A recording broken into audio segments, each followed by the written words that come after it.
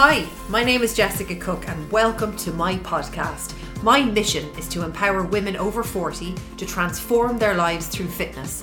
I've made this podcast so I can share with you my tips, tools and strategies I use on myself and my clients to get you feeling fit and healthy, feeling great in your clothes, with so much energy and positivity back in your life, no matter what your age.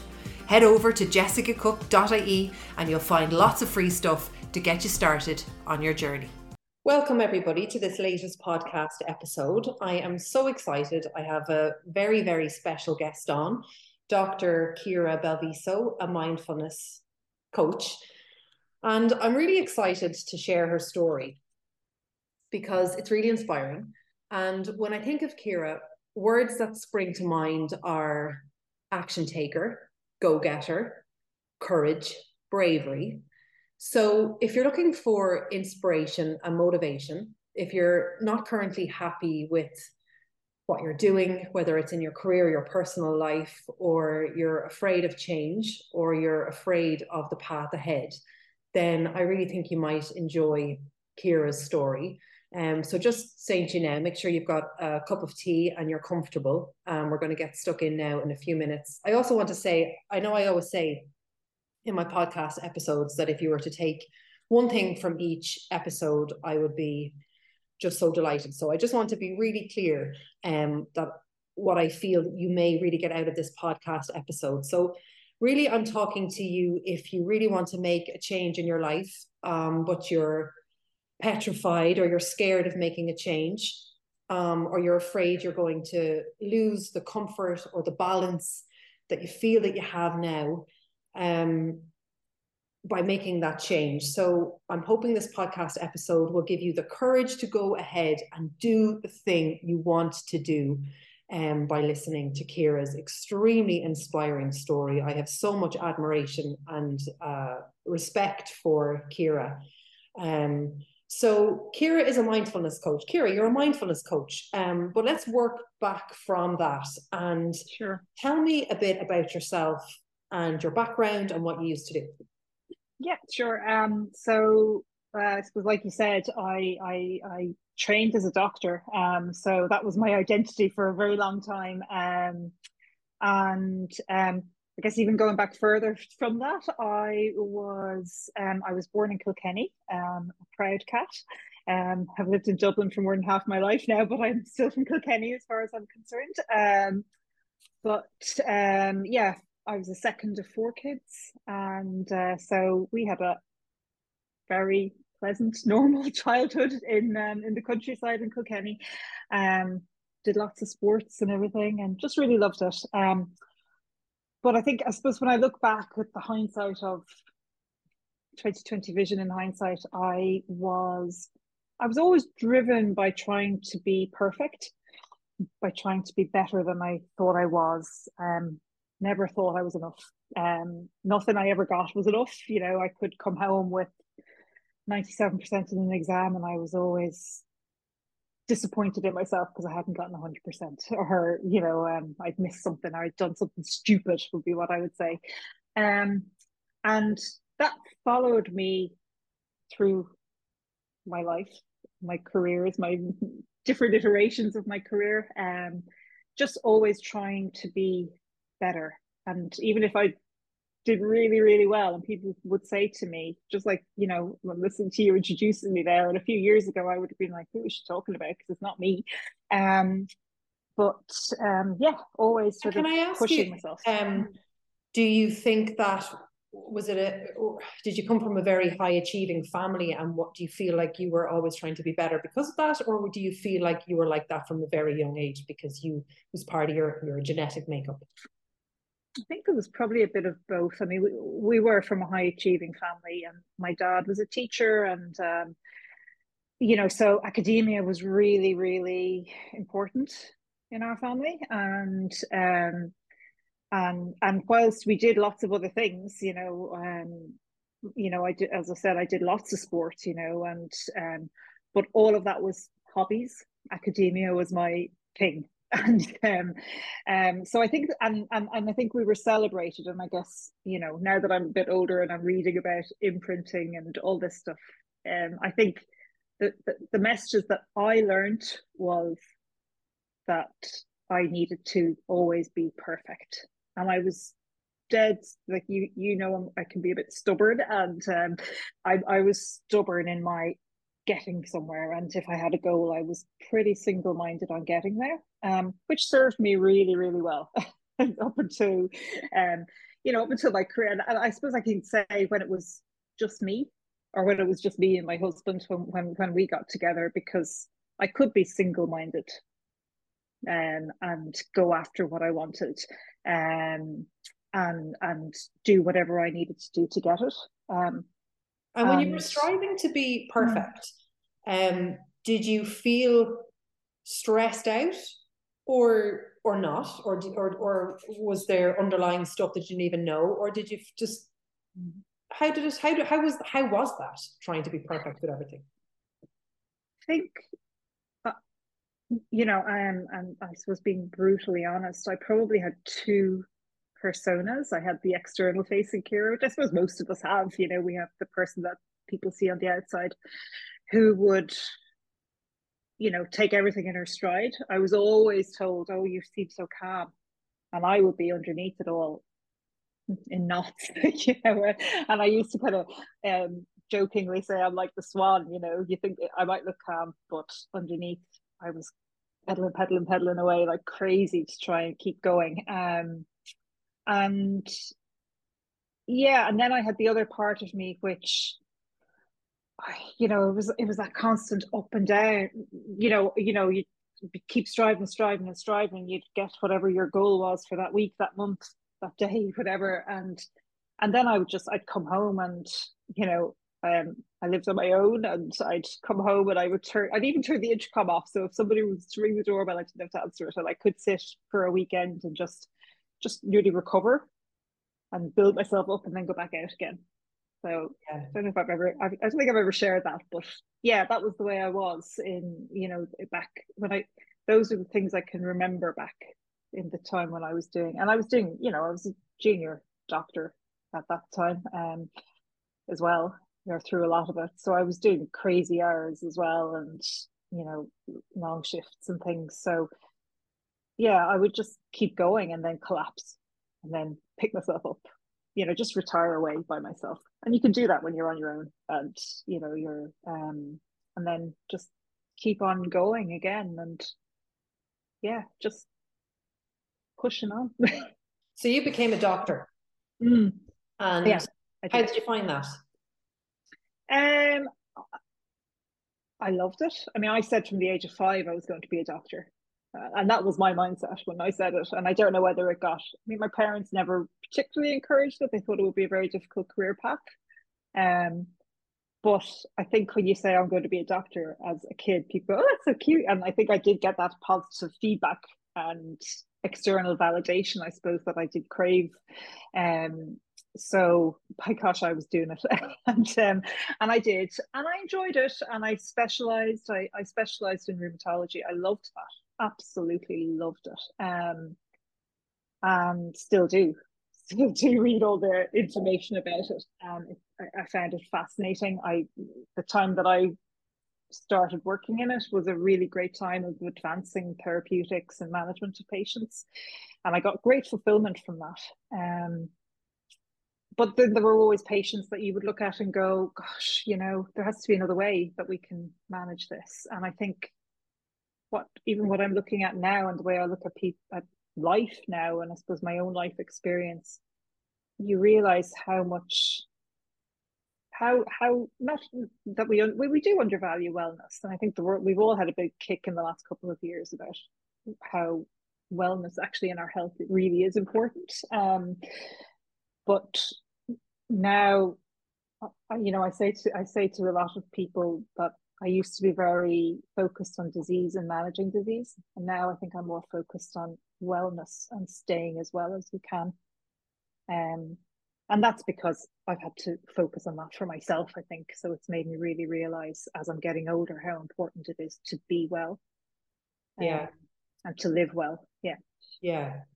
So tell me about your change from your career change. You were a doctor, and then what? So I worked in clinical medicine for 13 years. Um, and then I suppose things started to change for me when I met my now husband. And I suppose he would have a quite a different mindset. He is Australian, so he has more of that. I think they do as a nation have that you work to live as opposed to living to work, which I certainly had done for the previous 20 years. Um, and I was beginning to struggle and beginning to question what I had done and why I was doing it. And I likened it to, I remember hearing a podcast once. I think it was Pat Dibley. I can't remember exactly, but he mentioned something about climbing to the top of a mountain, and before you even look at the view, you're looking at the next mountain and going, "Oh, that's my next challenge." And I felt that was my life over and over. Um, and I think I also got to the top of the mountain and looked and went, "Don't really know that I want to be on this mountain." And especially when it came to there being other people involved in my life. So I think if I'd never gotten married, had never had kids, I probably would still be in clinical medicine. So I started looking at what can I do that might give me a little bit more balance in my life. Where did you get the courage to change? Because you must have felt really comfortable, as you described, at the top of the mountain. Where did you find the courage to go, I'm actually going to go and change this? I had a pretty horrific weekend on call. And I was a consultant at the time, but I don't think I got very much sleep that weekend. And I remember at the time I was working where I was working. Tony was working in Dublin. We met halfway and just for dinner that night because of the Monday night after that weekend. And I just was nearly shell shocked. So I think, when I look back on it now, I think I was actually, and I think I probably look back on my life and go, I've burnt out a couple of times, but I think I did burn out.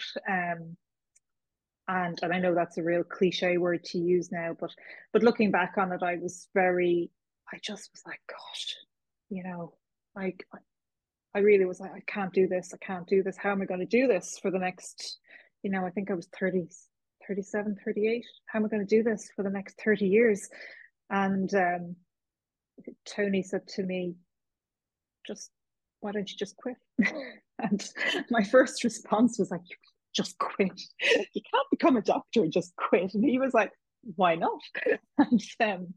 And we just sat down and I did pros and cons and I said, let's look at other things. And at that time, then I didn't quit medicine. I haven't, and I'm a registered medic. But I moved to pharmaceutical medicine at the time, which actually gave me kind of fulfillment and balance in my life that I needed and reduced that. It's sort of that you don't realize until after you finish something how stressful it was. And it really helped to reduce the stress in me. That's amazing. And before we move on from this, because I just want to remember to ask you, do you remember feeling scared at the time? Because I just know loads of people listening to this. Fear really is the biggest obstacle to people making changes. And I just know even personally loads of people that want to make changes, but they're just holding back. They might hate their job or really want to change because it's too much or whatever the reasons are. But you did it. And not only that, but you've done it twice. So I really want to hone in on this. Like, do you remember deciding you were going to leave? But how did you cope with the fear and the doubt and the worry and the stress? What like I'm think of the people that are listening now. Yeah. They're like, Ciara, tell me.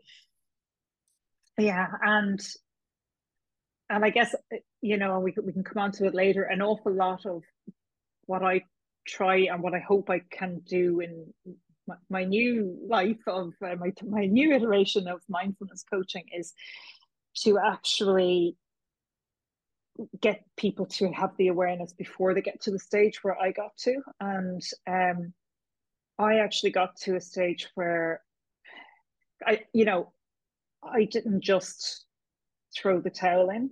that time, I looked at my pros and cons list. I wrote a lot. I journal a lot. I wrote a lot of stuff down. I was really lucky to have a very understanding partner at the time who was a soundboard for me. Because he was the only one I think I told at the time. But it wasn't easy. There's no point in, it was not easy, and the fear did hit me. And the day before I handed in my notice, and even telling my colleagues, like I was, I'm not going to lie about it. I was physically sick. So it is not easy, but I did get to that stage where I knew I had to do what was right for me. So And I looking made that back, was decision. making the decision the toughest part? Just Yeah. is once you've Yeah. made that decision, is the rest a little bit easier? Yeah, I think it is. I think because once you say one, and now I know why through my mindfulness and positive psychology training. But I think once you say it, and even for me, it was write it down, that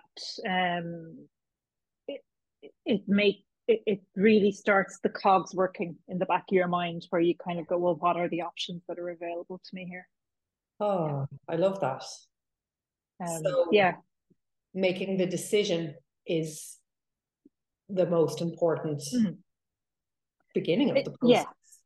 And sometimes you don't know what you're going to do, or where you're going to go or what you're going to end up doing. But for me, it was actually becoming aware to the fact that I was just, it's like we used to say in French class in school, "Metro boulot dodo," I think was the term. And I was just on that cycle, going on and on and on, and I could probably still be on that cycle if I hadn't actually stopped and become aware and wakened up to, well, actually, hang on a sec, how do I feel here? Do you remember the moment that you decided? Because it sounds like it must be such a lovely feeling, toing and froing, back and forth, yes or no, and then decision done. Do you remember that moment that you decided? Yeah, No, yeah, no, I yes. do. Yeah, and you get that. And I think the one thing that I've really realized, and again, it's hindsight again, an awful lot of this stuff, but I look back and there are things I've done in my life. I'm a planner, and I would never have called myself a risk taker. And it was actually afterwards, when people said to me, "God, you're so brave. God, you're taking such a big risk." It never even crossed my mind, because in my head, I'm not one of those people. So but actually, when I look back, I knew in my gut I was doing the right thing. And I think, when you know. Um, and what really did help me as well, if it might be helpful to people, was I used to look forward. I was young enough at the time to look forward and say, when I'm 65, will I look back and regret doing this? Or will I look back and say, gosh, thank God I did it? I've moved 65 to 85 now. I'm getting a bit older. But that actually is one really good way, I think, as well.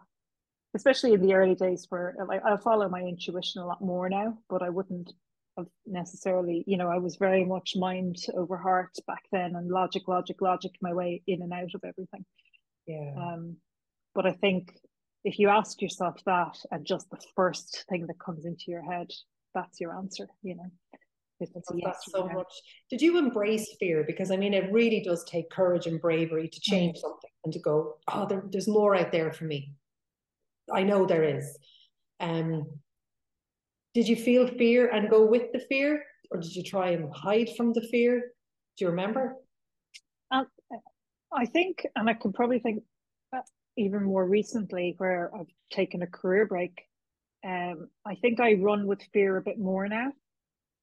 And I think probably again, what's gone on in the last few years, and with myself and physically and things, I kind of had to go, well, this could happen or that could happen. So, let's just live with what we think is right. And yeah, if it's scary, it's scary, but isn't it better than, I think I trust myself more that there's an option available if the fear, if it doesn't work out, it's not the end of the world. Whereas I think before, if it would have been like, oh, what have I done? Whereas now I'm a bit more like, a bit more pragmatic and go, okay, well, option A hasn't worked out. Let's see what option B can bring for me. Yeah, terrific.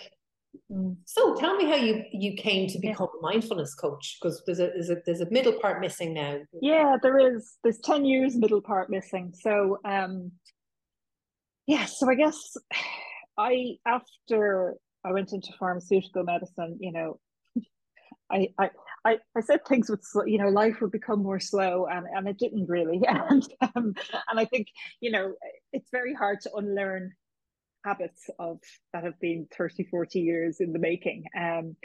So I kept striving, and I climbed up another mountain and went. And this time I think I was kind of, I was on the mountain going, is this the one I want to be on? But I had my kids. I suppose if I look back in the space of 18 months, I had two children, two, not twins, but two children, for those who don't know me, 10 months apart. I had a hysterectomy, oophorectomy, and entered menopause. And we moved house. I broke my ankle.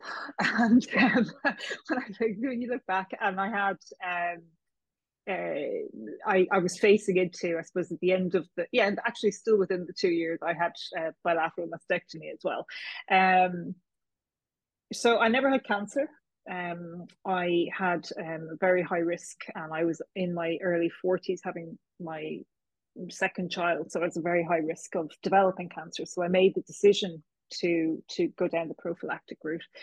But all this was going on in my personal life, and work was going on as well. And so work was, the day job was good, fine, was enjoying it, in and out, had a lot of, I was lucky to work with a company that give you an awful lot of autonomy with what you do, and a lot of flexibility. But I was doing it. All of that, Ciara. That's an awful, awful lot. I kind of regressed, I guess, in a way. And I went back into hero mode of, let's take action and let's do this, let's push on through. And, I was doing a postgraduate diploma at the same time. I remember walking with the day before the exams, walking with the baby on my arm, trying to study. And, I just kept adding more and more to the pile, because if I stopped to think about it, I think, and you talk about facing fear, but I think there was a fear in there. If I stop, it'll all go belly up. And when I look back, and I just want to stop you briefly on that, because I was only talking to a client the other day who has an awful lot going on in her life, very negative at the minute, very stressful, and she also said the same thing. She doesn't want to talk about it. She's afraid if she does, she'll get so upset that she'll stop. Yeah. What do you say to somebody that is thinking that? I mean, do you think that they're, for want of a better word, right in that sense? Or what do you do if somebody is like, what's the alternative? And I suppose, and there's no right or wrong answer, I think, to that, because having been there, you do keep going. And at that stage, I was at the stage where I had, two little things that were dependent on me, and but yet was also, successful career woman. And I think, and I think women do it especially. I think we work like we're single, but we parent like we don't work, or we try to. And I think the problem with driving on through is it will eventually come crashing down. And it came crashing down on me, and even then, when it did, I was like, I looked at it and went, and I remember the day, and at that stage, I was traveling back and forth to the UK to work 3 days a week, and again, I have a very supportive partner, and like he was pulling big shifts as well at that time when I was traveling back and forth to mind the kids. And like we were like ships in the night. He was going out to do night shifts and I'd arrive in from the airport and we'd literally hand over the cars with the two baby seats in it and he'd take the one without the baby seat. So it was a crazy time. But it got to a stage for me where I was sitting on the floor in the kitchen crying one day because I just like it just hit me. It like a ton of bricks. But I still defaulted to there must be something I can do. There must be something I can do. And I think for me it was at that time to get a coach, and that's when my life changed.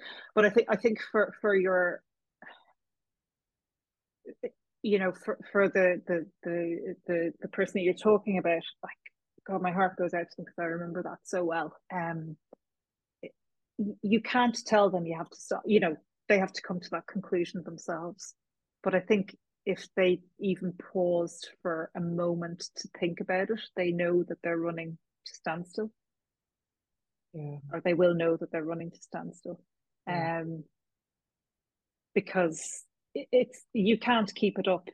But it's like I have so many. It's funny, so many people say to me, "Oh my gosh, how can I get my, friend, cousin, sister, partner, boyfriend? How can I get them to embrace this mindfulness thing? Could I book them into a course?" And I'm like, well, again, you can bring a horse to water, but you can't make them. They have to make that decision themselves. Yeah. And I think everybody knows that that's not sustainable in the long term. I knew it wasn't Yeah. sustainable in the long term. I just didn't know a way out. So tell me about the leap. Tell me about this leap to becoming a mindfulness coach. Yeah. So what happened was that there was the day crying on the floor in the kitchen, and I had been told about this great coach, and I suppose I had been. And when I look back, I probably had been kind of like, oh my gosh, it's so hard, the job of this, that, and the other. And a friend of mine had worked with a coach and gave me her details. It had been a few months before, and I just texted this lady, and we met up. And within about 15 minutes, I suppose, of us having a conversation, she said to me, "God, you're hard on yourself." And my response at the time was, well, how else would I succeed? And it was, and again, that was me defaulting back to you're not enough. You have to keep, going, because even if it looks perfect, there's probably a more perfect version of it that you can work on. And she asked me, did I ever hear of somebody called Kristin Neff? And I said no. So my homework for my day of that session was to go and listen to her TED Talk on YouTube. And I know I've shared it before with your group. And I have to say, that was the day that I went, oh, okay, hang on a sec. I can actually be nice to myself and talk to myself. But my inward voice always was, "You're crap, you're crap." Not, that's not good enough. That's not good enough. And it used to be "you're crap." That was the default that used to come up, all the time. And I said to so I started listening to her, and then I bought the book, Kristin Neff's book, and the three components of self-compassion, one of them includes mindfulness, because you have to be aware of how you're feeling or what you're doing or what you're saying to yourself. I mean, I used to be saying this stuff to myself and not really, be conscious of it. So I started looking into mindfulness. And again, I suppose this is part of, and it served me well this time, but old Kira, I was kind of like, well, why learn about mindfulness when I can get myself a qualification in it? And I was sort of collecting, I've collected qualifications over the years. So I did a diploma in mindfulness and positive psychology through COVID. I think at that time I'd gotten a promotion in work. It was pretty stressful. I got it about 2 months before the pandemic sort of really started. And mindfulness and really, really embedding it into my life changed my life massively. and continuing to study self-compassion has really changed my life. So my passion. What are the most obvious ways you've noticed that you've gone, oh my God, that's changed my life? What kind of stuff? I suppose back then, from that, what you're describing. From back then, yeah. Yeah.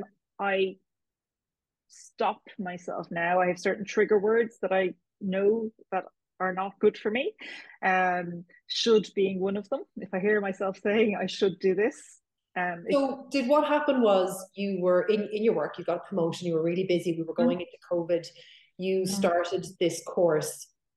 So what happened then? Did all of a sudden, was it like you were living your life, learning this stuff, and then all of a sudden the two didn't match and you were like, oh my God, I can't believe I talked to myself like that. Like that? Did it start to kind of happen like that? Yeah, a little bit. So I mean, it's not, it wasn't a great big massive shift. But I really started, I think, with the mindfulness practice, I started realizing much more what automatic thoughts were popping up and noticing them and challenging them. And so I feel like back then, and especially, how it is with, for me, from my experience, with young kids and going to work, and at that time it was working at home, so it was like walking up the steps and going on a Zoom call, and you'd have a break and go, oh gosh, I need to put the wash in, and the kids were home for an awful lot of it. And I suppose I started realizing how I was talking to myself. And when I see my girls and I go, gosh, I don't ever want them to talk to themselves like that. And so that motivated me. And then it was just noticing, like, oh, actually, should I say would I say this if I was talking to Jessica? If Jessica said to me, gosh, that was a real struggle, or I'm really upset, would you say, yeah, that's because you're crap, you've never been good at managing people, and what do you think you're doing, or this, that, and the other? And I started saying, well, what would I say to them? And I didn't believe it at the start.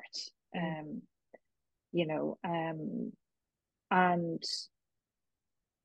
turning things around, I think you go up and you go down. There are times where I was going, oh my gosh, I am like on top of the world. I am brilliant at this mindfulness stuff. And then we start realizing I should have been, I was like, well, actually, that's old Kira. That's old Kira, who has to be the best at what she does. Yeah,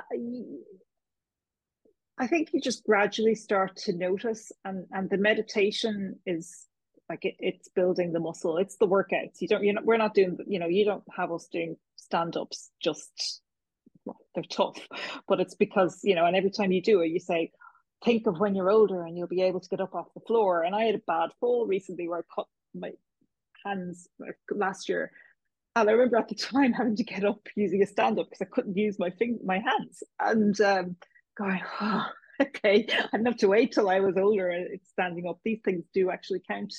And I think, yeah, I gradually started to notice I was building up that mindfulness muscle where I was able to switch myself back into the present moment more easily and become more awake to what I was doing. And what I realized was that I was spending so much time either ruminating over what I'd done wrong in the past, be that the past 10 minutes, or going, oh my gosh, I was master of to-do lists. Like, I'd have to-do lists about everything. So I was constantly in the future, thinking about, I need to do this, I'm going to do that, and then I have to do these. And if they all work together, then the day goes smoothly.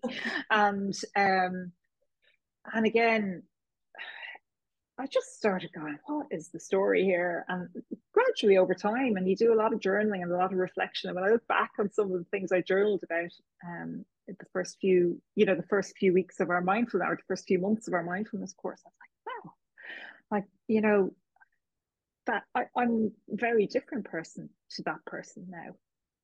And I started realizing that really I was just hustling and hustling and hustling. Whereas if you asked me what do I like to do, I was like, well, I like to spend time with my family. I like to, just be at home cooking, doing this, doing that. But I was living this life of hustle, hustle all the time. And, you know, you have to do this and you have to be back at the creche by this time in order to pick the children up. And often it wasn't closing time. It was the time in my head was like, well, my mum and dad were both home at this time when I was a kid. So I should be at home with my kids at this time, or, you know, we should be doing this again. That's the word, you know, I was telling myself all the time. So I think it's really lovely that you're getting into this really beautiful sense of self now. Like it sounds almost as if you're really finding who you are and then adjusting your life around who you actually are and what your soul is all about. It sounds just really lovely, like a real authenticity that's coming through now, and that's changing your life because of you being yourself and what you and I think that is it. I mean, you know, I remember it was really hard for me to admit that one of the things that really upset me was that I didn't pick my kids up from school. But it played on my mind all the time. And I remember collecting them one day. One of the girls, I used to go and collect them on their birthdays. And I remember collecting them one of the girls one day, and the teacher came out and she was like, "Oh my gosh, we have heard about this for the last 2 weeks." And it was like, for me, it was like a dagger through my soul. And I think and again, it's back to that, when you actually take that pause and you go, gosh, that was all I wanted, really. I wanted to be able to bring them to school, pick them up from school, and have that little bit of time, because we were all seeing each other at our worst. You know, we were, you know, they'd see me, I'd be after a day of work, but still trying to, you know, keep an eye on emails and keep an eye on this, that, and the other. They'd be exhausted, having been in creche from 7:30 in the morning to us collecting them at 5, 5:30 in the evening. You know, I was going, this is not what I wanted when I had my kids. So where did you find, again, the courage and bravery to say, I'm going to change this again? I think this time I suppose I think I had done it before. That always makes it easier. I also had I've taken a career break. So I think back then, and I'll, you know, use you know, I had an all or nothing mentality. I was either all in or all out. Whereas I think now I've learned that you can actually do things differently, and just because it's not I suppose the standard, you know, cookie cutter version of whatever, it doesn't mean that it's different. And I also appreciate my skills more now than I did before. I didn't think I had any skills for anything other than the exact job I was doing before, whereas now I can see that they're a lot broader. So a huge part of me, again, I just knew it was right. I knew that if I didn't give it a go, and if I didn't take the time, that I would look back and regret it. And I certainly have had enough kind of feedback from different, you know, people would say it's feedback from the universe, but just different things that have happened that over the last year that has made me go, oh, so glad I took that. I did that. I took that chance and I took the time off. For those listening in that are thinking to themselves, because I've talked also to a few other clients, one in particular comes to mind who really wants to go into a practice with masseuse and oils and things like that. Yeah. She works full-time, public sector. And I'm just thinking of her now listening to this, and she's thinking, oh, well, it's okay for you, maybe. I have to do this job because I put food on the table, etc., etc. Yeah. I mean, there's always a way, though, isn't there? Like, you can get your course, you can then practice while you're working. Like, so you can still go ahead and make the decision that you're going to change, and it doesn't matter all the worries, like, for example, financial worries or time worries. That really doesn't matter yet. you know what I mean? It's kind of, Yeah, I would say take it in a step by step. Like, don't be rushing right ahead and think of all that stuff. Just the first step is to decide. Then the next step might be to do a course, and the next step might be to take on a few clients while you're working. Like, but because it yeah, might be different for everybody how they can approach it because of certain limitations different people have. But it's not any 100%. Yeah. difference making the decision. That's still the first thing to do, is to make the decision regardless of what else is going on in your family life. Yeah, I think it is, and I think, and you know, I have been, I I suppose two things stood to me. I and I was incredibly privileged with both of them. I was lucky enough to, I got the promotion. And at that time I was looking at living a bit more simply, and you know, whereas years ago, I suppose if I had gotten a promotion, I would have gone to Brown Thomas and bought a handbag and a new pair of shoes. I wasn't really doing that. I also was a little bit kind of, oh, actually, hang on a sec. Um, where do I want to go? What do I want to do? And I wanted to have a bit of a cushion. And when COVID happened, and nobody was doing anything. But what I did was, even before COVID happened, I said, well, any increment I'm getting, I'm not spending it. So I lived as if I had my old salary on my new salary. And I saved and I saved. Um, and like, I didn't, I wasn't totally frugal or anything, but I guess compared to a lot of people, I probably was, pilfering a little bit of money away. And it's quite interesting because in the last 12 months since I've stopped work, and I did have that kind of nest cushion that would tide us over for a bit, I I've nearly had to, not reverted, but I've enjoyed myself because I've kind of gone, well, okay, here we are. It's summertime. This is the first summer I've been off with the girls ever. It might be the last. Let's go get ice cream. I've been doing a little bit of out and about more, but I think you're right. I think if you look at, even now, if I look down the line, I don't know what way things will work out. I'm doing what I can do at the moment, and I'm beginning to kind of look and go, okay, let's start really focusing on your finance again. And I completely recognize that I was really blessed with being able to do what I did, to take time off work, because I know a lot of people who have said to me, gosh, I'd love to be able to do that. But it's a little bit But like that Frozen 2 song is coming to mind, like, just do the next right thing. And I keep thinking about that yeah, recently. Like, yeah. just do the next thing. And that's, because like I said, I didn't do, like, and I started the mindfulness teacher training course saying at the time, well, actually, I'm into self-compassion. You have to do 200 hours of mindfulness in order to become a mindful self-compassion teacher, move down the line, or whatever it was. And I said, so I'm doing this course in order to do that. And because I want to, get more into the self-compassion side of things. And I'm still doing that gradually, but I did not do the course. Again, for me, it was just, well, I may as well pay for a qualification as opposed to just pay to do a course.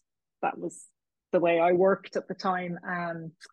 I didn't do it with a thought of, I'm going to be teaching mindfulness in a couple of years' time. So it was very much, it was like, well, actually, what can I do? Where can I go? How can I do this? And like I said, I think you do. I really now strongly believe, and it's kind of like, your best ideas pop up. I know I said to you earlier, my best ideas sometimes pop up in the middle of a workout. Something comes up and I'm like, oh, I'll scribble that in a post-it. I'll come back to it later. Or if you're in the shower, it's when you kind of relax. And I think your mind is always processing and filing things away in your subconscious, and things are popping out. So I think once you sow a seed, you can actually really start to change things. And once you say, this is what I want to do, then doors do start opening and opportunities do start opening. I love that. I want you to tell everybody about your business and how they get in touch with you and things like that. But before we do, I just wanted to ask you, for those listening now, and I know even myself that there's a lot of people unhappy with situations. What would be like your top 3 tips? Just imagine somebody just feeling like shit. They're at rock bottom. They don't know what to do, but they know they want to change, and they haven't. They know what they want to do. They know what they want to do. Those people, but they're not doing it. What are a few tips that would come to your mind? Where would they start? Would it be like, where would they start? I think, the first thing I would say is, and the easiest way to start is, and it mightn't sound like this to people, is to start with gratitude for where you are and what you have at that moment. I to keep gratitude journal every night. I struggled with it. It used to be something I went into when I needed it, and then I'd let it drop and then back. Last year, my New Year's resolution was to keep a gratitude journal, and I did it. And I think it makes a huge difference to your life. And I think if you start there, because the whole idea, everybody's heard of, saying affirmations, but it's not Pollyanna. Like life happens. Life, all of us have good days, bad days. We don't live in this Pollyanna world. But I think if you look at the idea of positive psychology, is that actually you get to build positivity into your life, and more positive experiences into your life.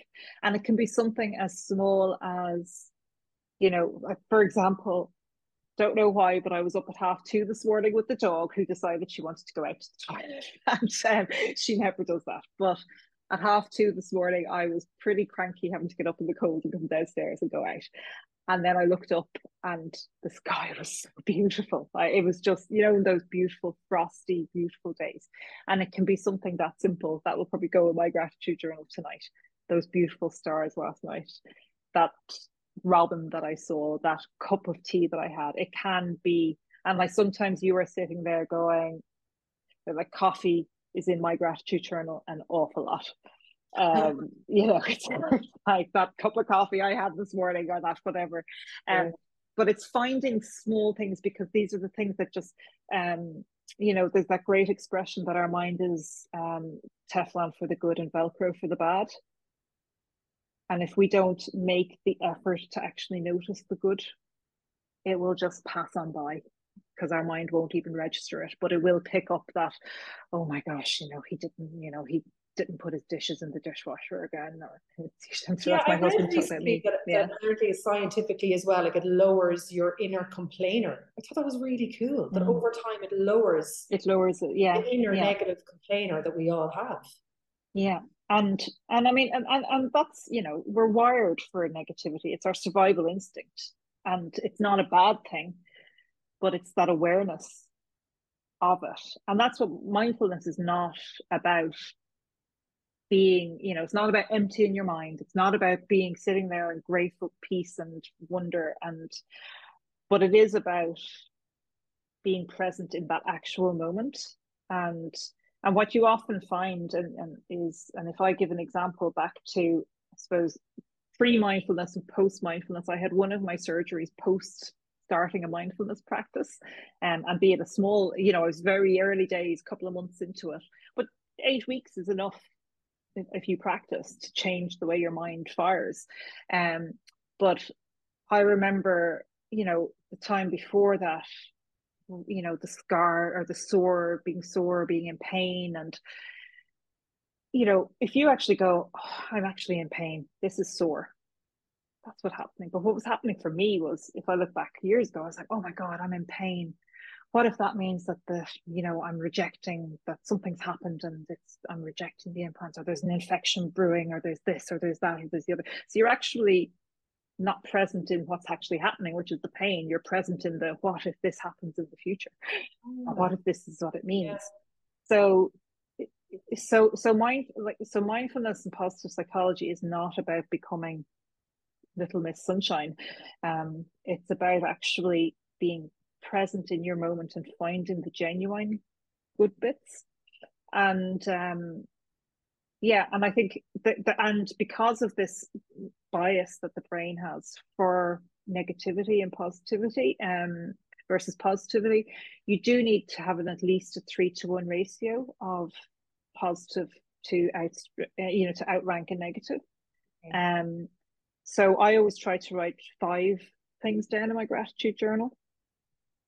One thing I do is, and I did it when I was still working daily, was I tried to have something about work and something about my husband in it. And the kids come in it all the time, even though they're probably the ones that drive me craziest of all. But they're in there all the time. But actually, it's very easy to not to look at the negative things that maybe the people that are close to you, which in my case would be my husband, and also I think we're also used to people going into our this you can be surrounded by complaining, and people bond over their love of complaining about a certain thing. So actually, and even if it is just it's given me money to pay this bill, or it's given me money to buy food today, or whatever, but just have something positive that you can find, that you can think about, because you can if you think about it. And I love that, and I love that you mentioned 8 weeks, because there's real hope for people in that. So first step, gratitude, from that place of practicing gratitude. One more tip, if you could, for people wanting to change, scared of change, knowing what they want to do. Gratitude, practicing gratitude every day, and then where do they take it from there, in your opinion? And I think that and we cover it in part of the course as well, and I know we've spoken about it before with your group, but there's a lot of unhelpful thinking styles that some of we've been conditioned with, often from childhood. As I mentioned before, I'm a real shudder, and it's actually picking up. And if you Google unhelpful thinking styles, you will see the list of them. Magnification, catastrophe. I can't say the word, but catastrophizing, all or nothing thinking, and just look at them. And I always say you'll pick them up in other people before you'll pick them up in yourself, because we're much more astute to what's going on with other people than we are in ourselves. But I'm a very much a shudder, and for me, it's when I hear that word, I actually now kind of go, oh, hang on, what am I shutting about here? And is it something I need to be shutting about, or is it something that I'm just laying this thing on that I should be, yesterday I was out, I had to had an appointment, and there was part of me that went, I should be working out now, I should be on the workout. And I was like, yeah, but you can't be on the workout here. So come here to where you are now. And so it's that will be one of the things. Another thing, and then there's a third, if I could say a third, and this is one that we learned on our course as well. But having a little trigger. So for some people, it's every time they turn the kettle on, just to go, where am I now? And to bring your mind back to where you are, and to actually notice, what have you been thinking about? Because often you won't even be aware of it, but you've been thinking about something that's worrying you, and going, well, actually now putting on the kettle, and I'm making a cup of tea, and then you're in that moment then. I do it when I turn on a light switch in a room. Like, oh, where am I now? Yeah, I'm in the study, turning on the light switch. And and I did it coming in, and when you're doing something, before we did this talk, I was a little bit like, oh, what do I say? Will I be able to do this? What if she asks me something I can't answer? And actually, I just went, no, hang on, Kira, where are you now? Where are you now? You're in the study, you're about to turn your computer on. And I do it going up and down the stairs as well. So it's like, this is a step. And it's so simple. And that's the whole thing about mindfulness. But I love that, like, often the most simplest things are the toughest to do. It's the simple is tough. It's simple, but it's not easy. That's the famous mindfulness quote, and it is simple. But by God, it's so hard.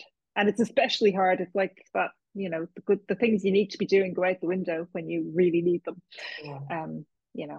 So it is just having those little things that remind you. I love those tips. And ladies, for those of you listening in that are struggling right now and want to make a change, the very first thing, make that decision and don't worry about the rest. And you can take your time then journaling about the rest and coming up with action steps, and you can keep it slow and steady. But the very first thing is to make that decision and just have the decision nailed on. And you may just get such wonderful peace from that. Ciara, so how can people get in touch with you? You're starting a mindfulness course. Tell me about the mindfulness course, and if they miss that course, how else can they become part of your program or get in touch with you? Sure. There's a course starting next week, which is a 6-week introductory course to mindfulness and positive psychology. So I guess with that course, what we do is the start of it is understanding what mindfulness is, what the practices are. It's not all sitting in meditation, informal. We meditate for no more than half an hour a day when you're practicing mindfulness or a practitioner.